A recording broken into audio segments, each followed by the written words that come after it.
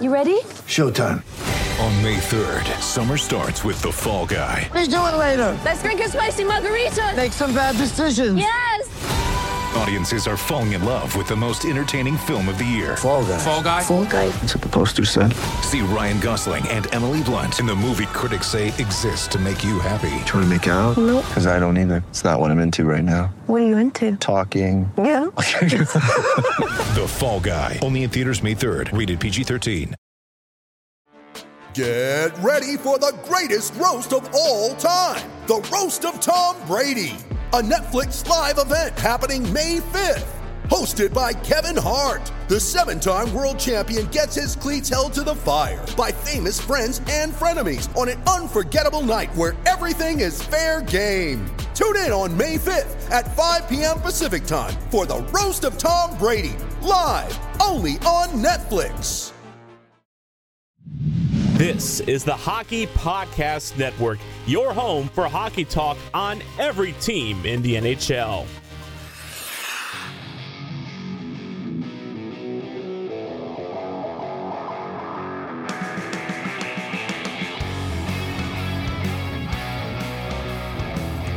This is the Broadway Boys podcast through the Hockey Podcast Network, and we're back with episode 69.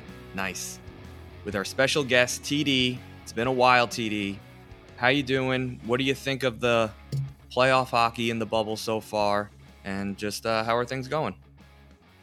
Everything's good on my end. I'm just happy to be watching hockey. I'm actually back on the ice too, skating a couple times a week, but more importantly, watching hockey. And very surprised and really impressed with the job that the NHL did. I know Gary Bettman takes a lot of heat for a lot of things that he's done over the last 30 years or 28 years, whatever it is that he's been commissioner. But man, what a great job. I mean, after the first couple of games, and it was good that they got to see an exhibition game and a couple of games that really didn't count right away, but you really don't even realize that the crowd is not there anymore. With the video screens and obviously the it's amazing they've got the announcers, I guess, from every arena are actually doing the announcing of the goals. I don't know if that's taped with every player or that it's actually they're live, but everything about it has just been fantastic. So and the hockey's been playoff hockey like we're used to seeing. Started off with a lot of penalties, and now of course now that we're into the real first round. Refs kind of putting the whistles away. I was watching the Philly Montreal game last night, and I saw Brendan Gallagher, who I know a lot of people don't particularly care for him, but man, he took a cross check to the teeth by Niskanen, and the referee just kind of looked at him and kind of said, "Yeah, okay, go about your business." So, the hockey's been fantastic, and like I said, it's really the league's done a great job, and it's great to see hockey on TV again. Yeah, I mean, for a while there in the beginning, I was a little turned off by it, but the only thing I do miss is the obviously the home ice advantage. I feel like is kind of big in hockey in the playoffs. Especially teams like Winnipeg where they do the whiteout and stuff like that. I just feel like in Nashville where the crowd gets just absolutely rowdy before the game, you kind of miss that aspect of it. But overall, you just got to take hockey for what it is right now, and I'm certainly happy it's back. I got a quick question for you because I know you'll be able to answer this question. Is with all the games that are being played on the same sheet of ice, how are they keeping it relatively good quality? Because I know playing in youth hockey tournaments, like by the end of the weekend, it's shot to shit. So, well, first of all, the arenas that they're using, obviously two of the newer arenas, Edmonton is about maybe 3 or 4 years old. I think the Toronto building is maybe 6 or 7. And they all figured out about 15 years ago that the most important thing in keeping the ice, healthy is dehumidification. And I think that's another reason why they chose not to go to Vegas, because I know that that's a brand new building and that they've got tremendous air conditioning and dehumidification, but it's still, when it's 115 degrees outside at this time of year, I don't think they would have been able to keep the ice there. So being up in Edmonton and up in Toronto, even though it's been pretty warm in the Northeast the last few weeks, and the other thing, a big factor is the fact that there isn't 18,000 people that are 98.6 body temperature breathing hot air in the building. That makes such a big difference too. So, and I'm sure they figured out to, the ice, apparently the perfect ice temperature is 19 degrees. If you get any higher than that, obviously the ice gets soft, but if it gets any harder than that, any colder than that, it gets hard and starts to chip a lot. So they've been able to, they've done a great job, obviously, figuring out how to keep maintaining a very specific temperature of the ice. And again, this is something that they've all learned over the last 15 years or 20 years or so, between dehumidification, air conditioning, and the proper ice temperature. And now, obviously, the chillers are brand new, so they've really figured it out. So I think that, again, not having 18 to 20,000 people in the stands has obviously made a big difference. But they're spacing out the games. I know it was unbelievable, the fact that the very first game of the playoffs here, the real playoffs, not the play-in games, but the playoffs. You get a 5 overtime game, and anywhere else, any other season wouldn't have mattered. But when you have another game to play, they ended up having to push the game back, and I'm sure that was their worst nightmare coming true. That the very first, this is what we're going to be running into now, is we're going to have double, triple, quadruple overtime games where teams aren't going to be able to play that second game. If it was a second game, play till 2:00 in the morning. Who cares? But in the first game, when you've got another team waiting. But apparently, I think they've only had to push back. I think there was a double overtime game a few days ago. They had to push back like an hour. But other than that, it's gone pretty well. So, and that was the game that got pushed back to the following day. It was the Bruins-Carolina game. And correct. They skipped a day. But there was another game that got pushed back like an hour and a half, because I think it was Boston-Carolina went to double overtime. And I think they had another game after. I think the Montreal-Philly game got pushed back an hour after that. So, but it's been... Look, like I said, considering what's going on in the world and the conditions of everything going on, the fact that they've been able to, and again, kudos to the league. I think they've done now over 9,000 COVID tests with 0 positive. I mean, it's just amazing. And you see what's going on in baseball. I looked at the standings the other day. At National League Central, the St. Louis Cardinals had played 5 games. Everybody else had already played 17. So, I mean, how do you make that up when you're in a 60-game schedule? You guys are going to play, they're going to play 10 double headers, over the course of 2 or 3 weeks to catch up. And that's all because those guys are not quarantined. They're doing what they can. I guess a lot of players are doing a good job, but I think some guys have gone out and tore it up in a nightclub one night and brought it back to the team, and they shut them down for 2 weeks. So, so again, kudos to the NHL. Every guy, is bought in and has done a fantastic job. Yeah, no, definitely. I do want to get into, obviously, the Rangers and their play inside the bubble. I believe you listened to our last podcast where we kind of tore the Rangers apart a little bit with their effort and showing in the only 3 games that they played. Well, actually 4 games that they played, including the Islander. I guess that was a tune-up game. Tune-up game. You had a problem with our analysis, pretty much knocking the Rangers in terms of effort and just overall just not really showing up to play. Andy, I know you kind of were with me and being a little disappointed in how the Rangers played, not expecting maybe to win the series, but at least put up a little bit of an effort and kind of make it interesting. Andy, do you want to just summarize what we said and then let TD kind of, voice his opinion on it?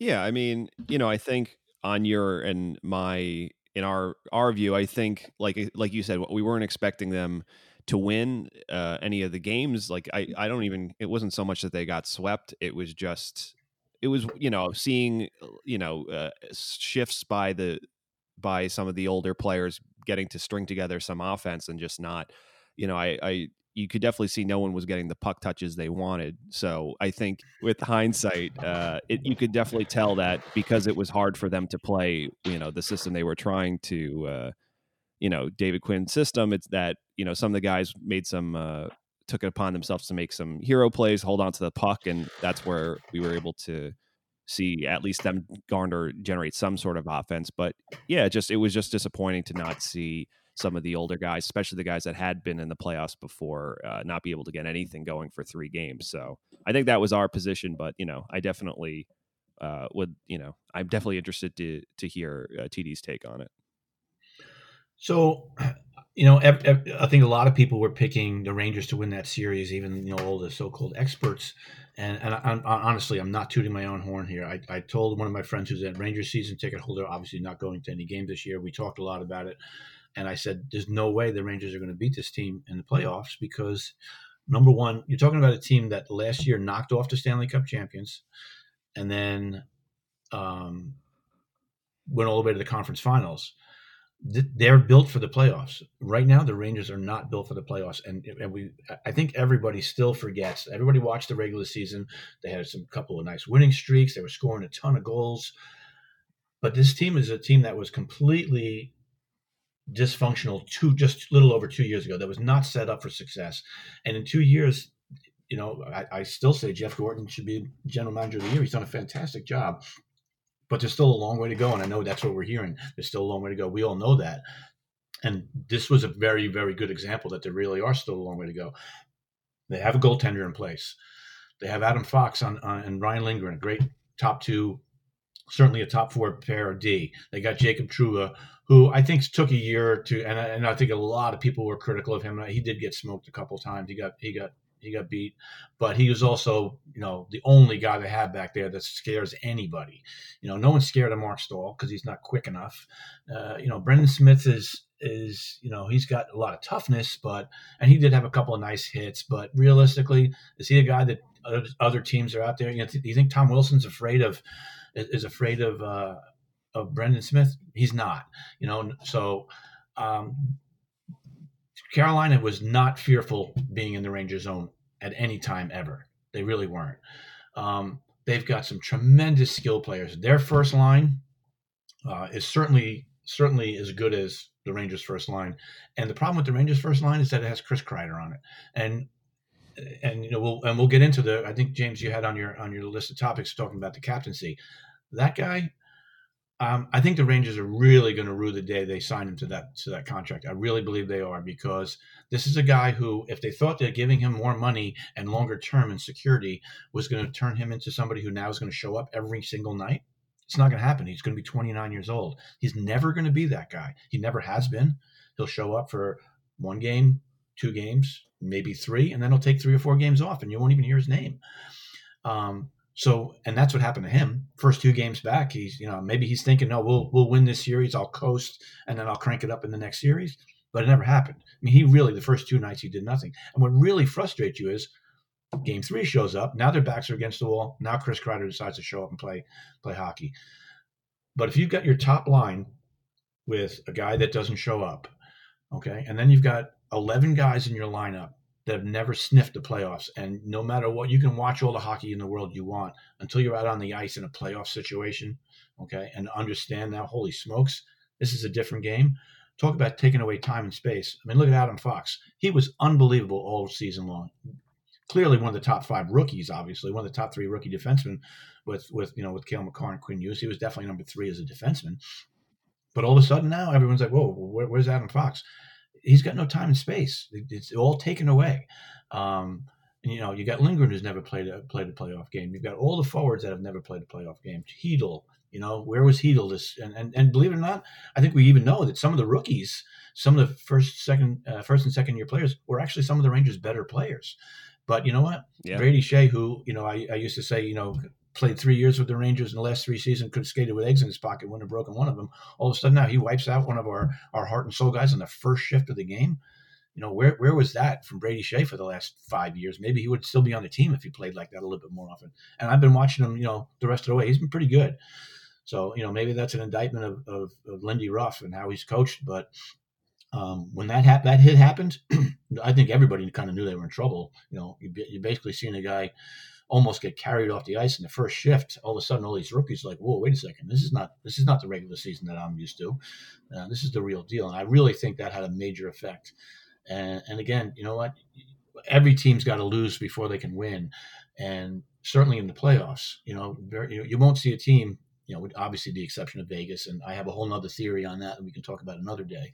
But a team like the Rangers, who's in the building mode, you're not gonna come out there and knock off a team like Carolina in a playoff situation because of the fact that, like I said, look what they did last year in the postseason, knocking off the Stanley Cup champions, sweeping the Islanders, and then going up against Boston, the eventual obviously Stanley Cup runner-up in the 7-game series. So they're built for the playoffs. That team, they're coached for the playoffs. They're built for the playoffs. And I didn't think the Rangers. I never thought they had a chance in that series. So, yeah, listen. When Jesper Fast got hurt, I knew the Rangers were going to be in trouble. I've seen this story before. When you take a player who's, he's not. I would say he's like the pulse of the Rangers. He does all the little things correctly. He's a veteran guy. Nobody really gives him credit for what he does. He's the hardest worker. I thought in the Ottawa series where we got knocked out the last time against Ottawa, I thought he was our best player all series. I knew we were in trouble. I've seen his story before when Zuccarello got hurt in the playoffs, and I think off McDonough's shot. When a player like that goes down early, you're going to be in trouble. We needed leadership. We needed someone to, show the younger guys and kind of lead the younger guys on the bench and on the ice. And you kind of lost that. You lost a key player, and I knew the Rangers were going to be in trouble after that. But I still thought that, I know you touched on this a little bit, that the youth, a lot of the, younger players, you were kind of pleased with how they were playing. It was more of the older guys, and it was their ability to just be, never being able to get the job done on the power play. I mean, going 0 for 6, 0 for 7, in the first game, that's just unacceptable. You got to be ready to play. There's no excuses for it. Panarin was in the playoffs last year. He overachieved. Zibanejad's been around for a while. He kind of understands. We talked about Kreider. There's no excuse for Kreider to show up in the last game and really only show up for one period in that last game. And then, listen, our defense, I'll give him a pass because the only one who's really been there for a long time was Stahl. And we all know, I think he's the worst player in the entire NHL. Yeah, what? That's pretty harsh, but he's definitely. I mean, look, he played third pair minutes. D'Angelo was hurt. So there goes your power play. He had a pulled groin or pulled hamstring. Obviously, Shesterkin not starting, giving up a soft goal. Well, Hank and Net. Let's talk about that because Hank and Net. Although I don't think he's the reason why we lost. Again, Hank's legacy. He just never seems to make his goals that he lets in. Sometimes are so soft and then he makes 10 incredible saves. But let's be honest, people are always going to remember. The bench is always going to, be like, oh my God, if he just saved that one, you can't let a goal that soft to start the series. You can't. It's a momentum shift, and it's so hard to recover in the playoffs, especially for a younger team. You're not going to be able to recapture momentum against a Carolina team that really, I'm not going to say they played a trap, but they played really tight box in their own zone. They don't let you breathe. And, I just felt like the Rangers were doomed from the start, and it was all because of their veterans. Like I'm going to blame it on them. But let's talk about Hank, like you said, real quick. Yeah. Excuse me. I'm sorry. So Hank is a guy who needs to play every day. Okay. He that's who he is. He's a guy who needs to play. He needs to when he was playing 60 games a year, that's when he was at his best. The problem with Hank now is, number one, he can't play 60 games a year because he's too old. And it takes a toll on somebody like that. But when if he's going to play 35 games a year, he's not going to be as effective because he's not playing every day. So it's a conundrum, for him. And the problem here is that Hank needs to play every day. Well, what did he do? He played a half a game against the Islanders, and then he gets tossed in. If he had played, if this was a regular playoff season and Shesterkin were to get hurt on the last game of the season, and Hank had played, 6 of the last 12 or 13 games of the season and went into the playoffs, they might have had a better chance. But for a guy like him to sit around for 4 months and then be expected to come in and be Hank, that was never going to happen. And that was another big issue. Once the series started, I knew that they were in trouble and what happens? He gives up a soft goal a minute and 1, whatever it was. He gave up a soft goal in the second game. And now you got a team with 11 rookies, with a team with really zero playoff experience. If you think about it, okay, Panarin, Kreider, Zibanejad played in 2 series, I think. Mark Stahl, but Mark Stahl is who he is. But after that, so many guys with no playoff experience. Now you're coming from behind against a team like that. You can't put a pinhole in the beach ball of a team that's that fragile to begin with, because they don't have their goalie that they were expecting to have. The goalie gives up the goal, a veteran goalie who they say, they all say they trust, but I think they all know that the team's played better in front of Shesterkin. So now you got a guy who gives up a soft goal a minute, and it's like, man, you got to be kidding me. Now we're going to start playing from behind in this series against this team. And I think that really had a major effect on everything. And like I said, you kind of knew after Fast gets blown up, and then Hank gives up a soft goal. You don't have your goalie. Now you don't have 4 lines. How are you going to win that game? And once you're down a game against that team, now we'll go out and play game 2, and the same thing happens. First goal is a soft goal, and here we go again. So, and everybody thought, oh, maybe they can squeak out a game 3. Maybe. And they didn't. And believe it or not, I really don't think they played that bad. I mean, a lot of people were pretty hard on a lot of these guys, but you know what? Those, first of all, different officiated game, and there was just no room out there for anybody to do what they do during the regular season. That first line, actually the first 2 lines are both very creative lines. Zibanejad's a creative player. Strome's a creative center who likes to make a lot of East Coast, East West passes and all that. That stuff was gone. That stuff all went away. It was all north south. Everybody driving the net, and a lot of cross checking and getting slammed around in front of your own net and in front of the other team's net. Once that game turned into that, the Rangers were doomed, and they know it. I think Gordon and Davidson know that they knew it going in, but they certainly know it now. That, man, they need, not having Brendan Smith in the lineup the first game made a difference, but they know they need at least another couple guys like that. You need a one guy on your third line and 2 guys on your fourth line that you're not going to worry about. Those 3 guys, we know you're not getting 20 goals. I mean, we're not worried about it. We need you guys to make the other team, look over their shoulder when they go down to the corners to get the pucks, and make them think about skating through the middle of the ice with their head down. So right now the Rangers don't have any of those guys. They have Brendan Lemieux, who gets 11 or 12 minutes of ice time a night because he's on the third and fourth line most of the time, and half the game he's in the box because the referees can't stand him for whatever reason. But who else in the Rangers scares you out there? Anybody? No, I mean, listen. Grit is obviously something that the Rangers need. They certainly don't have it. Like you said before, Trouba's probably the only one where I would say he played with a little bit of a chip on his shoulder, like something he's got to prove.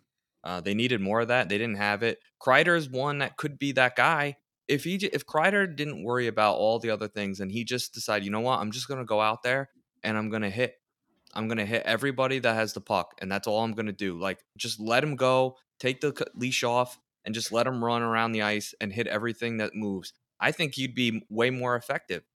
I mean, the problem is he can't stand up on his feet after he throws the hit, but at least, people are going to think twice when Kreider's out there. Every time I touch the puck, this guy's going to be all over me. He's got the speed. He's got the size. Every year he's in the greatest shape showing up in the camp, so there's no excuses in terms of being out of shape. Well, you just said it. There's 2 options here. Kreider can beat you with his speed, or he can muscle you and knock you around out there. The problem is he did neither. Okay, so you said take the leash off. I don't think there is a leash on him. I don't think Quinn says don't go out there and hit anybody. No, go out there and hit people when you're supposed to hit people, and go out there and drive the net hard when you're supposed to, and use your speed. That's your game, and that's what he should be doing. But he chooses not to. And if you've been, I'm sure there's been 1,000 articles on Alexis Lafreniere, and they talk about his hockey IQ, and I don't think Kreider has the hockey IQ. And now everybody says, "Oh, he's so smart. He speaks 9 languages. He went to Boston College and graduated with honors." Yeah, I get all that. There was a guy who, when I worked at West Point, there was a kid that went to school there, and I would never mention his name, obviously, but he was like second in his class at West Point. He was the dumbest hockey player you ever saw in your life. So it doesn't correlate if you're a very smart person to being a very smart hockey player. And Kreider is that example. I think. I don't think he's a real super smart hockey player. Because I've seen him in interviews, guys ask him about a play, and he has no idea what they're talking about. Most guys will say, "Oh yeah, that play there, I meant to do this and this happened," but he'll literally say, "Yeah, no, I don't really remember that." So, I don't think he has the hockey IQ to be a super smart player. So what he has to be is he's got to be tough to play against. He's got to use his speed and his strength to crash the net and to forecheck. But you can't do it once every 3 or 4 games. You got to do it every night. Yeah, I mean, listen, if I'm Quinn, if I'm the coaching staff right now, listen, he doesn't have a future on the first or second line. He's going to end up being on the third line. And I'm going to tell him, listen, don't worry about, the expectations that everyone has for you in terms of, point production. Because obviously it's never there year after year. It's the same old story. I would tell him, listen, just focus on one part of your game. And that game is going to be a disruptor. Just keep your stick on the ice and run around like a madman and just have fun out there and just cause chaos. And, you would hope that you get a different result and just let him focus on one thing and be really good at that one thing. I don't know if he's got the personality to embrace that kind of role. Maybe he will once he realizes, the success the team might have with him fulfilling that role on a third line. But I think you said it right when I think the Rangers are really going to regret signing him to that big of a term and, for that amount of money for a third line winger who, is going to score you hope he hits 60 points a season. You hope, fingers crossed. And his points are only going to go down if he's not playing with Zibanejad. So 40, 50 point player, maybe.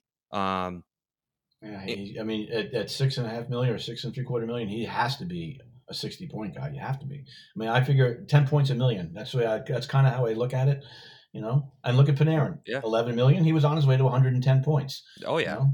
Zibanejad's probably going to get 9 million. He'll be a 90-point guy, at least an 80-point guy. So, but if this guy's getting 6 million, he's got to be. That's 60 points.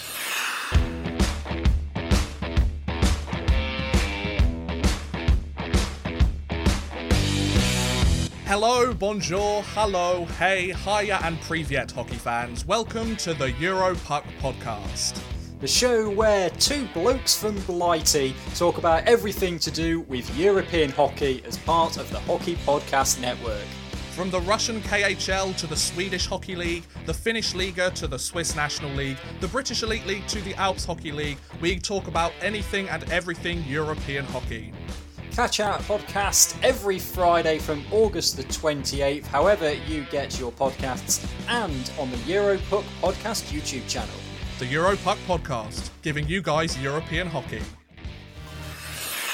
James and I on our last podcast, or actually 2 podcasts ago, before we were gushing over winning the first overall pick, this one obviously stung, but do you think the silver lining of them getting embarrassed, do you think that the Rangers kind of maybe not even a look in as so much as a reminder of the things we just talked about? Do you think that in the long run for Jeff Gorton and John Davidson to really see what it looks like to, yes, the players are young, but you talk about the composition and the being difficult to play against. Do you think in the long run, do you think this is a good thing that this happened, TD, that now maybe, this is going to be especially now they know with the flat cap.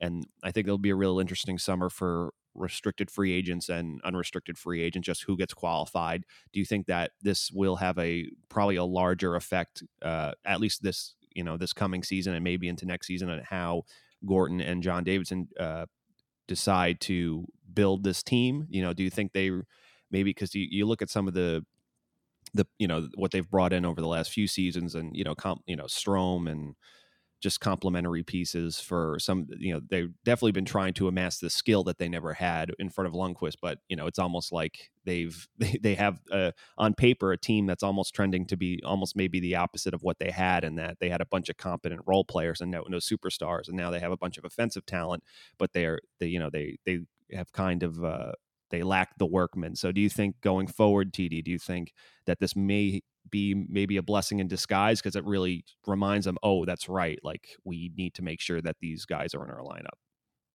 Oh, absolutely. I don't think this is something that they didn't already know. I don't know if they knew it quite to this extent.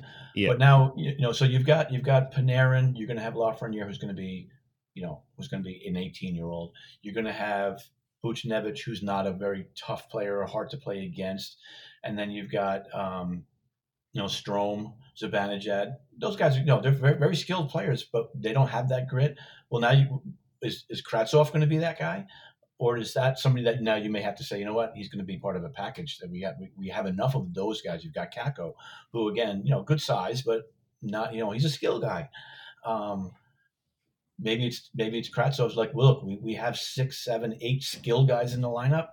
You know what? Maybe we got to package you for somebody else who's going to bring us that grit. A third line guy. And I understand he was a 9th overall pick, and maybe you get more than that for him. I think teams are going to want to see him play for us. He's played 35 games in the United States so far, or in North America. So, but yeah, I mean that's he's probably going to be a casualty of this. They have a lot of skill, but they don't have any grit and toughness, and they need it.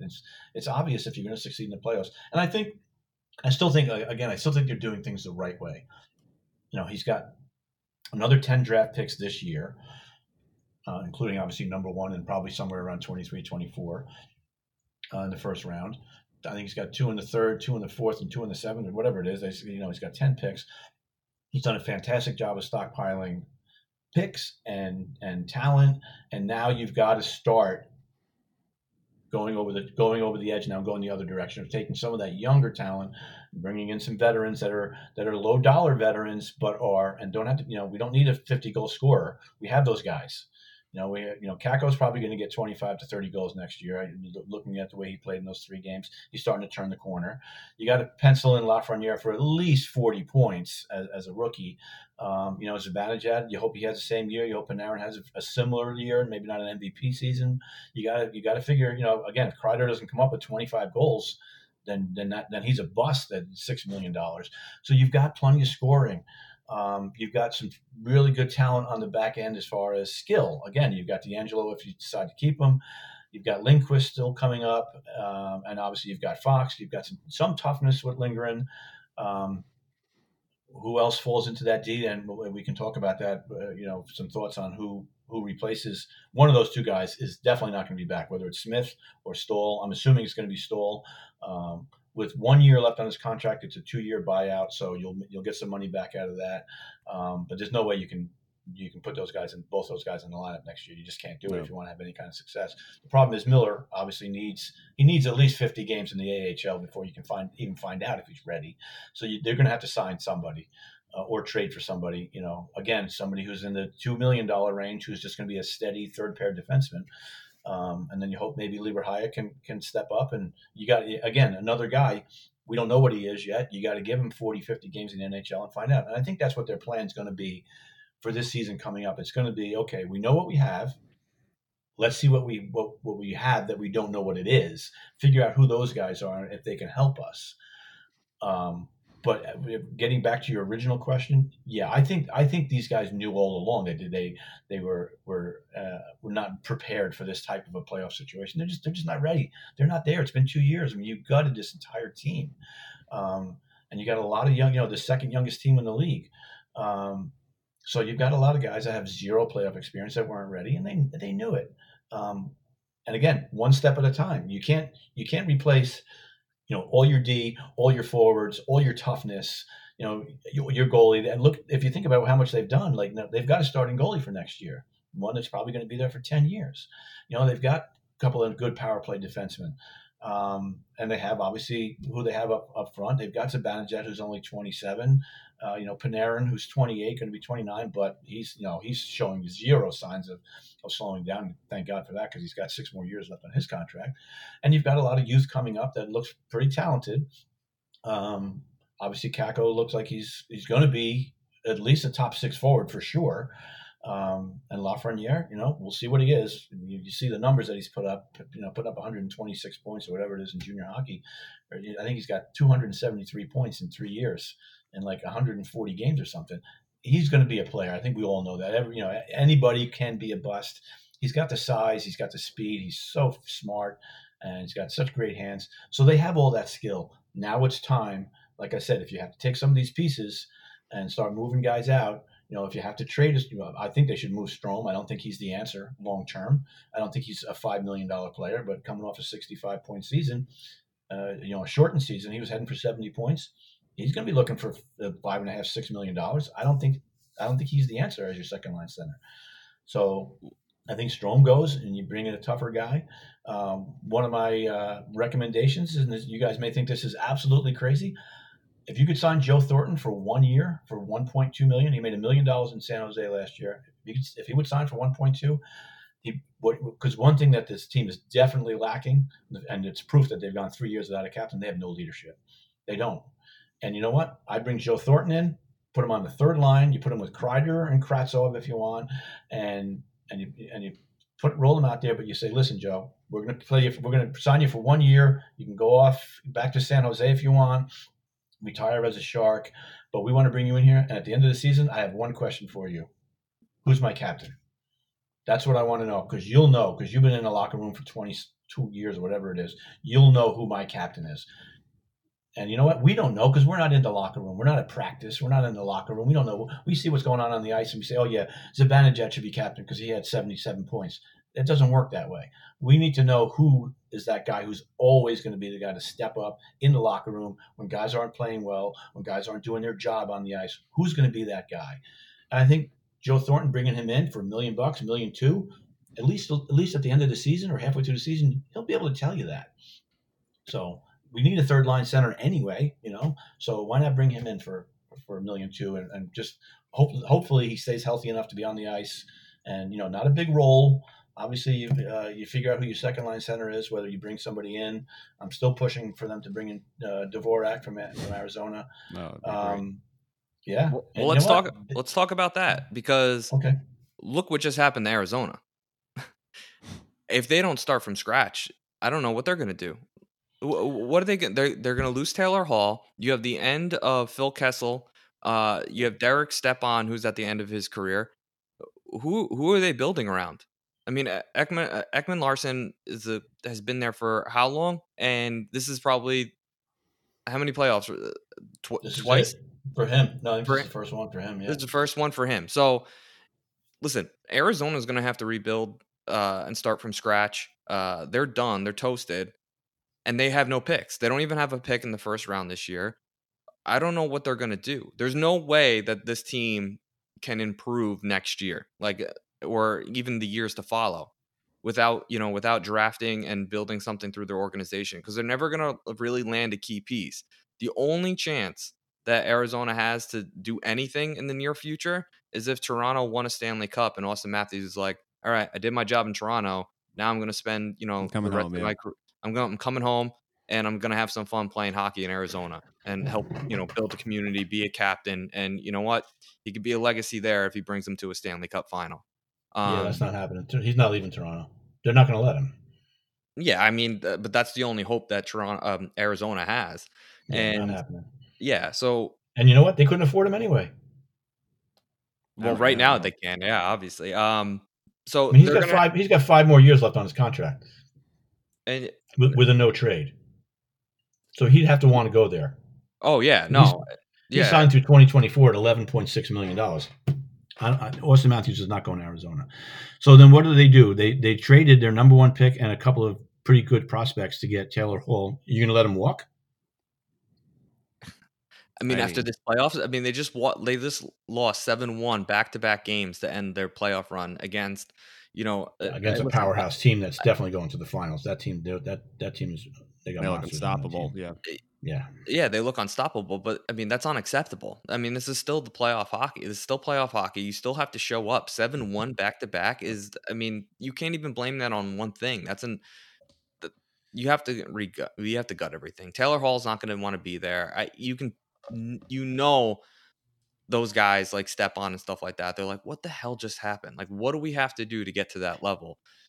I just don't see it happening. It's Arizona at the end of the day. So I really major cap trouble, because they're the worst team in the league as far as cap space. Yeah. And now obviously with the drama around Chayka, they might get penalized for, they got caught probably testing, or submitting prospects to tests outside of league regulations, so they might get docked, either fined or possibly some cap, some draft pick penalty for that.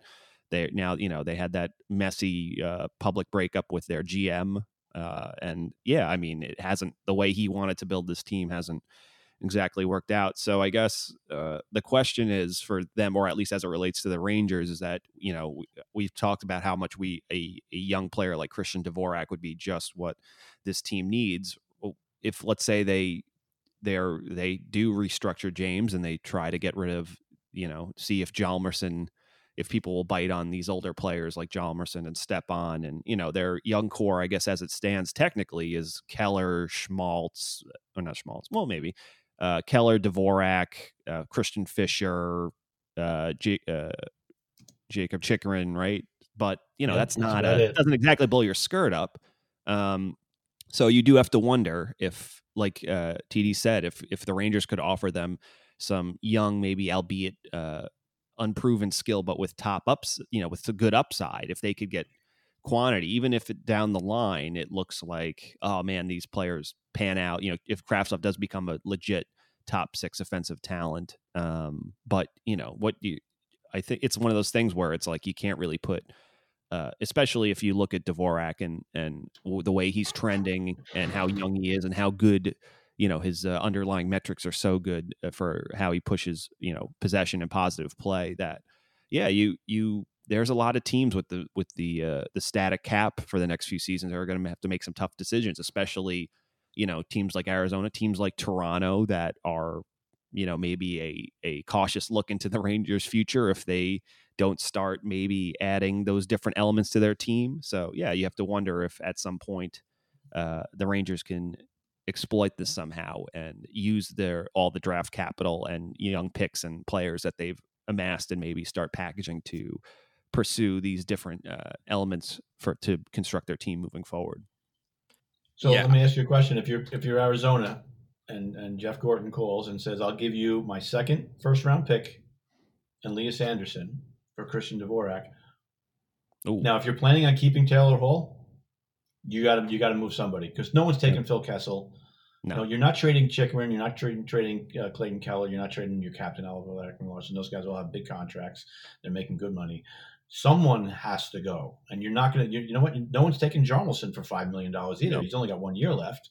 But no, so you ride out one more season with him at $5 million. But who else do you have that will actually bring you back something? You know, you can trade Hjalmarsson. No one's going to give you anything for him. If you could trade him, I don't think anyone would take him. Yeah. You know, so many teams just have so much cap trouble. You know, a lot of this, of course, with the Rangers is based on if Hank retires, which, you know, I think signs are starting to point in that direction. That gives them $8.5 million of cap relief. That, you know, then they can do whatever they want. And then if they buy out Stoll, also that gets, you know, gets them another $3 million, I think. So that gets them up to like 20 million, 22 million in cap space. Then they'll be in good shape. Yeah. But again, you know, I'm targeting a player who fits what the Rangers need. Well, you know, TD, Andy, I don't know if we spoke about this on the last podcast or this was just a private conversation. You brought up a player on the Lightning, Cirelli. Bring him in. You know, I don't know what the Tampa Bay cap situation is like, and I don't know, you know, if they're willing to break away from a player like that who is probably key into, you know, a Stanley Cup run. But there's a team that, you know, this is their window right now. It's the next, you know, it was last year, this year, and maybe next year. I don't know how long you can keep this core together, but McDonough's getting another year older. You're going to have to, you know, eventually, you know, get rid of some of these players. Cirelli is the guy that you brought up the last time. How realistic is something like that? And what would you expect the Rangers have to give away for a player like him? Well, he's an RFA after the season. Okay. So and he doesn't have arbitration. So, you know, for $925,000, they're not moving him. Mm-hmm. You know, because that's a cost effective player that they have. You know, obviously they've got some guys making some really big money. You know, Kucherov, Stamkos, even Braden Point's making money, and then they're going to rue the day they gave McDonough his extension, because he's making $675 all the way through 2026. He had 11 points this year, you know, and he played every game during the regular season, so he wasn't hurt. He had 1 goal and 10 assists in the regular season this year. So, But getting back to Cirelli, I don't see them moving him right now because why would you? You'd have to bowl him over to get a guy like that because he's got, they can sign him to a, $1.5 million 2-year contract after this year as an RFA. You're not moving a guy that can give you that for that kind of money. No way. Yeah, I mean, so I do think the Rangers need to bring in though, Dvorak or Cirelli. I mean, obviously those are just imaginary pieces right now, but I do really think that like a Joe Thornton is probably the direction that the Rangers should go into. Someone who's short term, 1 year, can bring leadership and just the knowledge of the game. And I mean, who better right now in the league than Joe Thornton? Maybe a Pavelski, but he's still got enough life in him where he's looking for a Stanley Cup. Yeah. He's got a 3-year deal and then Dallas isn't trading him anyway. The reason why I said Thornton is because he's a free agent. Yep. He would sign for a year. I just think that this team really, the one thing, they have a lot of skill, they're missing grit, but I don't see any leadership. I don't think Kreider's a leader at all.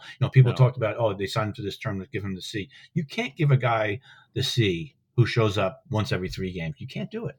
And Thornton is a guy you talked about before that, who are the teams afraid of on the New York Rangers roster? You said maybe Trouba, but bringing in a guy like Thornton is one of those guys where listen, the refs are not going to touch him. He is going to be the disciplinary on the ice. You're going to have to go through Joe Thornton. You're going to have to go toe to toe with him. I feel like he'd be willing to drop the gloves. He'd be a fan favorite. I think that's like a great fit. I couldn't even think of anything better than that could be out there for 1 year, cheap. He's got the legendary status, and I think he'd be able to really teach, especially the younger centers. Because I don't know, is Morgan Barron going to be on the New York Rangers roster next year? He's got a shot, but he's going to get a chance out of camp.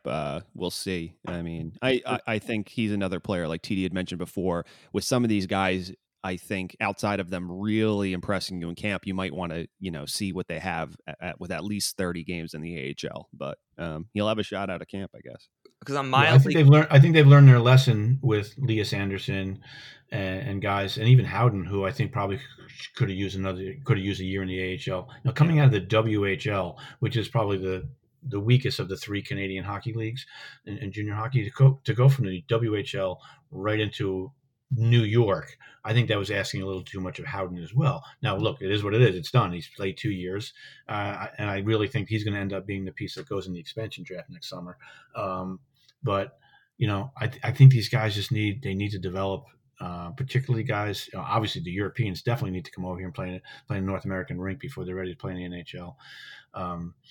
Even Kakko probably could have used 30, 40 games in the AHL last year. Wouldn't have killed him, but he's the number 2 overall pick, and you got to play him. So everyone's kind of directed to to bring up a guy like that because that's what we're told we have to do. But he could have certainly benefited from even a half a season in the AHL last year, no doubt about it. Oh, absolutely. So I think particularly like Morgan Barron, college guy, plays in the Ivy League. I think they only play 28 games in a season.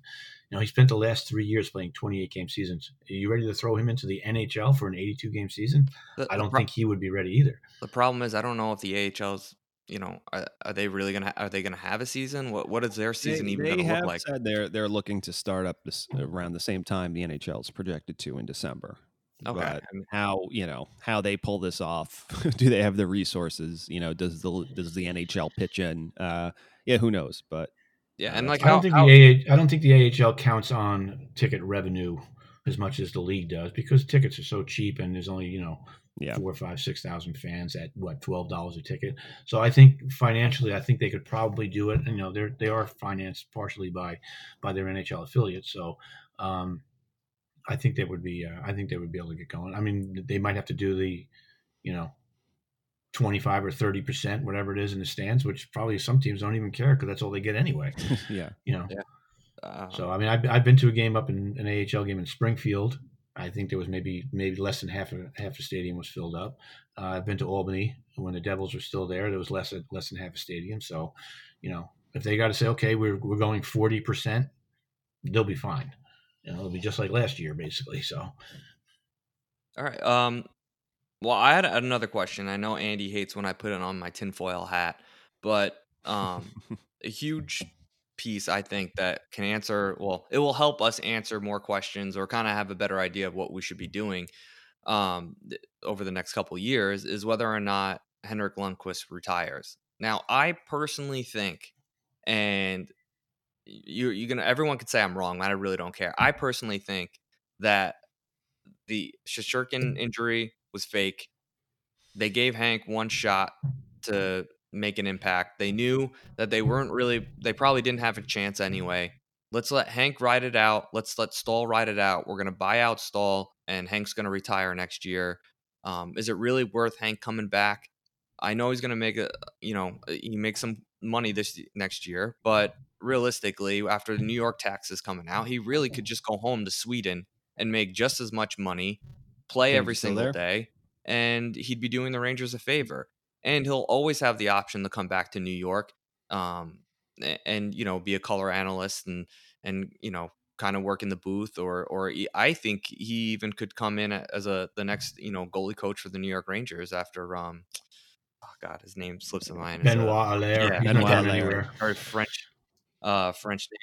But he could work under him a couple years and maybe go be a goalie coach somewhere. I think there's a lot of options for him here in New York. And where do you see Hank next year? And you can call me crazy. I don't think you're crazy at all. I think the last time we spoke, when I was on your podcast last time, I suggested that he would probably retire. Again, he's an $8.5 million cap hit, but I think he's only a $3.5 million salary in his last year, because he made like 11 for the first 3. So that was his cap hit is his average salary, but the last year I think is 3.5. So after taxes in New York, what is that? $2 million at the most. And again, I'm not saying $2 million is anything to sneeze at, and it's something you want to walk away from. However, if you can make, if he's already made, I think I added it up the other day, I think he's made $117 million in his career over all his contracts since he's been a Ranger. If you can make $117 million, that's including all his endorsements, because they list that as well. All his endorsements, he's still the king. Do you want to be that guy who says, no, I want my money, I don't care if you're going to play me or not, and say, okay, that's great. Well, we're not raising your jersey to the rafters anytime soon if you're going to hold us up for a couple $1 million. Or do you just say, you know what, I'll go home for a year, hang out with my family, wait till this whole COVID thing's completely blown over, and then next year I'll come back and either work for the Rangers in the booth, or I'll sign with somebody else as a backup goalie or whatever. But I really think he's going to retire and step away this year, knowing that if you've got Shesterkin healthy, he's going to play 60 games. So Hank, even if we trade Grigoriev and let you be the backup, you really want to sit on the bench for 60 games and watch hockey at your age and your financial situation? You don't need the money. And again, like I said, we'll make it up to you somewhere else down the road. We'll get you your $2 million in salary working for us as an analyst or as a coach or whatever it is. So I personally think that you're 100% right. I really do think that he's going to pack it in and just take the year off. And whether or not he comes back and plays again somewhere else, obviously, we won't know until next year. But I really think, with starting the season in December and crunching all the games and trying to get full 82 game schedule in and try and finish by, I think they said they want to finish by July 15th next year or July 30th, so they can start the following year on time. Yeah, I don't see Hank wanting to stick around for that. So why not go back to Sweden for a year and let your kids enjoy, grandma and grandpa, and hang out with your brother and play over there if you want to. And yeah, I think that's what his plan is. And I think seeing how unsuccessful he was in the playoffs this year, and I know everybody said he didn't play bad. Not playing bad is not good enough. In this league, you got to be great. I mean, look at the goalies that are still in the playoffs right now. They've been fantastic, and he wasn't. So if you're not going to be fantastic at 38, how are you going to be that much better at 39? So yeah, I think he's going to pack it in, and that gives the Rangers, like I said, Rangers $8.5 million in cap relief, and man, that changes everything. Yeah, that'd be a hell of a final gift to Rangers fans. I think even some of the haters would, much in the way. I'm trying to think who was it? Was it Naslund that walked away from that final money? Like, Rangers fans still love that guy simply for the fact that he decided to spare them that last year of that contract. So I mean, a final parting gift to the Rangers would, saving them from that last year of his cap hit, I think would be much appreciated. Yeah, and then he comes back in 2022, whatever it is, beginning of 2022, and they give him his car and give Dwight the flowers, and they raise his jersey to the banner, his jersey to the rafters, and he's a hero. So yeah, I think that's a smart move for him. So TD, I know we talked a lot about the Rangers and the playoffs so far. There is a question that I wanted to ask you that I didn't write down, so it's kind of gonna hit you from a blind spot here. Bring it on. Because I've known you've been I think a part of a lot of good ideas that the Rangers the NHL should be doing to help promote the game. And I do believe, do you take credit for the Sunday after football season's over, Hockey All Day? You know what? Not to pat myself on the back, but yes, back in I think '93, I was I own my own lawn irrigation company, and Gary Bettman was a customer of mine, and he had just become the commissioner. And I went over to his house one day, and we were, of course, talking hockey. And he actually admitted at the time, he goes, "Look, I'm a businessman. I'm going to make this business work. I don't know a ton about hockey." And I started talking to him. I said, "Hey, you want a great idea?" I said, "The NFL's got Sunday afternoon from 1 o'clock to 7 o'clock wrapped up every single Sunday." I said, "And people every Sunday sit down in front of their televisions and watch football." I said, "The week after the Super Bowl," I said, "not 3 weeks, 4 weeks later, the week after the Super Bowl, or in between the conference final and the Super Bowl, you need to be on TV on Sunday afternoon because you want to get that crowd. Even if you get 20% of that crowd, that would be enormous." And he goes, "Oh, that's a great idea." 2 years later, the NHL was on Sunday afternoons. So yeah, I take credit for that. All right. Well, I want to ask you this going forward. Now, this whole COVID thing, I feel like gives the NHL a little bit of a opportunity here. How do you feel about pushing the season starting later and finishing later and kind of capturing more of the late spring or like summer market in terms of TV? Because your only competition in the summer would be baseball. Football's over in February. Basketball, I don't know if they'd be willing to do it. I know that there was talks that this could be permanent for them also. Because in the wintertime, I know there are a lot of people stay home. They're not out as much. But at the same time, a lot of people, when the nicer weather rolls around, watching the tail end of meaningful hockey and then all the playoffs at the summer bars and everything, you can get, some pretty good ratings that way. So do you think this could be an opportunity for the NHL to maybe keep this late, push it a little bit later, and maybe not as drastic as December, but maybe, Thanksgiving? Actually, I believe it or not, I think the opposite. I think they should start the Tuesday after Labor Day should be opening of training camp, and I think they should be starting the season by the third week in September and finish by Memorial Day, and let summer be summer, and then let the school year basically be hockey season.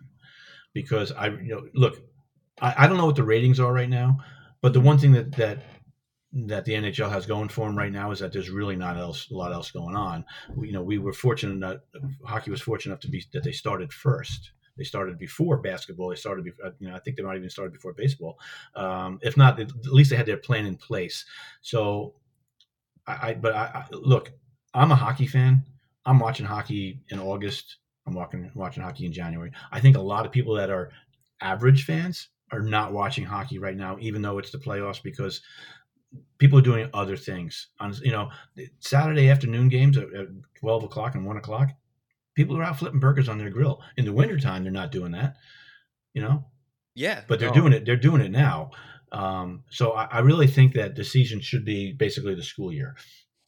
So start the season, start training camp the day after Labor Day, and wrap it up right around Memorial Day, and let summer be summer, and then let baseball have the summer, and hockey just keeps that winter season. I that's what I think. I don't think hockey fans are going to watch any more hockey because it's on in July than they would if it was on in September. I think hockey fans are who they are. We all watch hockey when it's on. So I think they actually start to lose a little bit of the Stanley Cup final being in June now. Well, not this year, obviously, but for the last 30 years, it's been in June. I think by the middle of June, I think people are just like, you know what, enough, time for something else. So I think they should kind of condense the season a little bit. I know it's hard to play more games. The other thing that does too is what does that do for the Olympics and the World Cup and all that stuff? So, and that's another one of my brilliant ideas, by the way, is I don't know why they don't just put hockey in the Summer Olympics. Yeah. Again, you spend $10 billion building a track and field and a swimming pool and everything. Put a couple of hockey rinks in too while you're doing it. Put it in a city where they can have hockey, and then you've solved all your problems with all this competition would stop in the middle of the season. So it's not a Winter Olympic sport. So what? Basketball plays during the summer. It works for them. Yeah. Again, is it because it's like a Canadian sport and they feel like it needs to be played during the winter? I 100% agree. I don't get why. I mean, we've spoken about this before, and that's a no-brainer decision. I don't know why they don't just move it. I mean, it makes everything so much easier for everybody. You play the Olympics in July, and that gives everybody 6 weeks to rest up. For the what? How many guys are playing in the Olympics? 100 maybe of the 700 players. 100 guys are in the Olympics. It gives those guys a chance to rest up, and then you start up in September again, like they do now, or if you back it up a couple of weeks. But the bottom line is, if you want to do the Olympics, stop making 600 guys go home for 14 or 15 or 18 days. And just completely shut down their season, so 100 guys can go play in the Olympics. It doesn't make any sense. Yeah. And what do you think? Didn't mean to get off the path there, but no. I like this. I kind of want to end. And what do you think about the World Cup of Hockey? I know Andy and I have had our thoughts about it, but what do you think of that tournament? And do you think it's something that the NHL should continue? I mean, it's fun to watch because it's hockey, and it's usually being played when there isn't hockey being played. But the problem with the World Cup is, it's great to watch U.S., Canada, Russia, Czech Republic, but do we really need to see, and even Sweden, obviously, and Finland? But do we need to see, Denmark and Germany, and who have 2 or 3 guys each that play in the NHL, and Slovakia and some of these other teams? We know who's going to be in the Final Four. It's going to be either U.S., Russia, Canada, Sweden, Finland. That's who it's going to be, basically every year. That's who's going to be pushing for the finals. None of those other teams are getting in anyway. Maybe the Czech Republic, and they haven't really, the last 4 or 5 years, they haven't really been the same either. Ever since they lost Yager and a few of those other big players. So that's why I like the Team Europe, and then the North American team. If you're under, I believe it was like 23 years old, you play for the Team North America. I thought that was pretty interesting what they did there. But yeah, I mean, listen, I like those international competitions. I'm really happy that the NHL players are allowed to play in the Olympics again. I love all-star teams. I want to see these guys play together. I want to see Eichel and Austin Matthews, suit up together and go to battle, and it gives me an opportunity to root for guys that I normally wouldn't be pulling for. So I think the more of that, I think really will help grow the game, and just it allows fans an opportunity to engage with different players and get familiar with different players from different teams. I think that's huge for the NHL going forward, because we don't have the college or the college years to really develop a relationship with these players and then watch them as they progress into the pros like they do in football and basketball. So I really do think that the NHL should be pushing these international competitions, just to allow fans, especially younger kids, to really develop a relationship with these players. So I agree with that, but you got a lot of roadblocks though. I think a lot of these owners don't want their players playing competitive hockey during the summer. You tear up your knee in some World Cup tournament in July or August, and now I don't have you till January, and by that time we're 28 points out of a playoff spot. And who's going to pay your salary now? I'm not paying you for the 4 months that you're sitting on the sidelines with recouping your knee or your shoulder because you got hurt in some other tournament.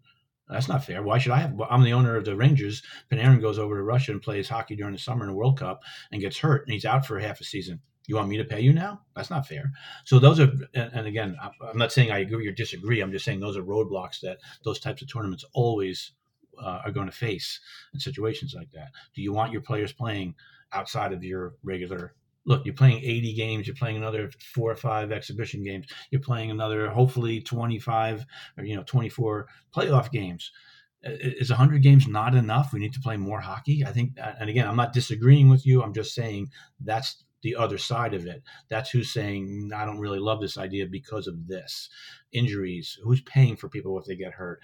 Is 100 games a season enough? I mean, look at the Penguins when they won the Stanley Cup back-to-back. I think they played 208 games in two seasons between preseason, regular season, and playoffs. Man, that's a lot of hockey in 2 years, man. So asking guys to play more hockey now, I think it's just, you know what, just like everybody else, these guys grind it out for, everybody thinks it's so glamorous to play in the NHL, but you got to think about, watching those guys block shots and just, slam into each other and slam each other into the boards every single night. It's like, you know what, I need a few months off, man. I'm pretty banged up. I don't want to play in July and August, regular season, not this year, obviously, but I think a lot of guys think that way too. Once every 4 years, fine. I'll go represent my country and play for 10 days in a tournament. I'll do that. But to say I'm going to do that every year, I don't think guys are be interested in playing hockey during the summer. Everybody needs their time off. Yeah, no, I mean, if the World Cup of Hockey obviously doesn't need to be every year, but every 4 years, maybe rotate it so it's every 2 years you're playing that summer tournament. That's if the Olympics gets moved to the summer. Andy. Yeah.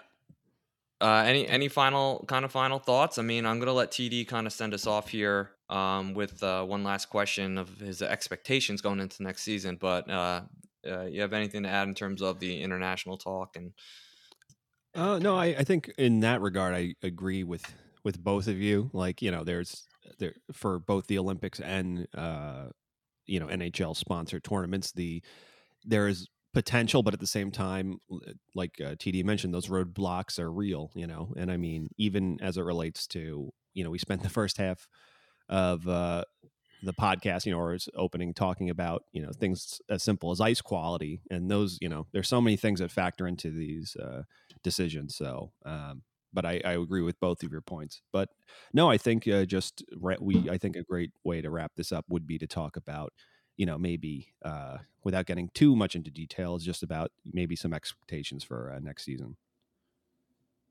TD, the floor is yours.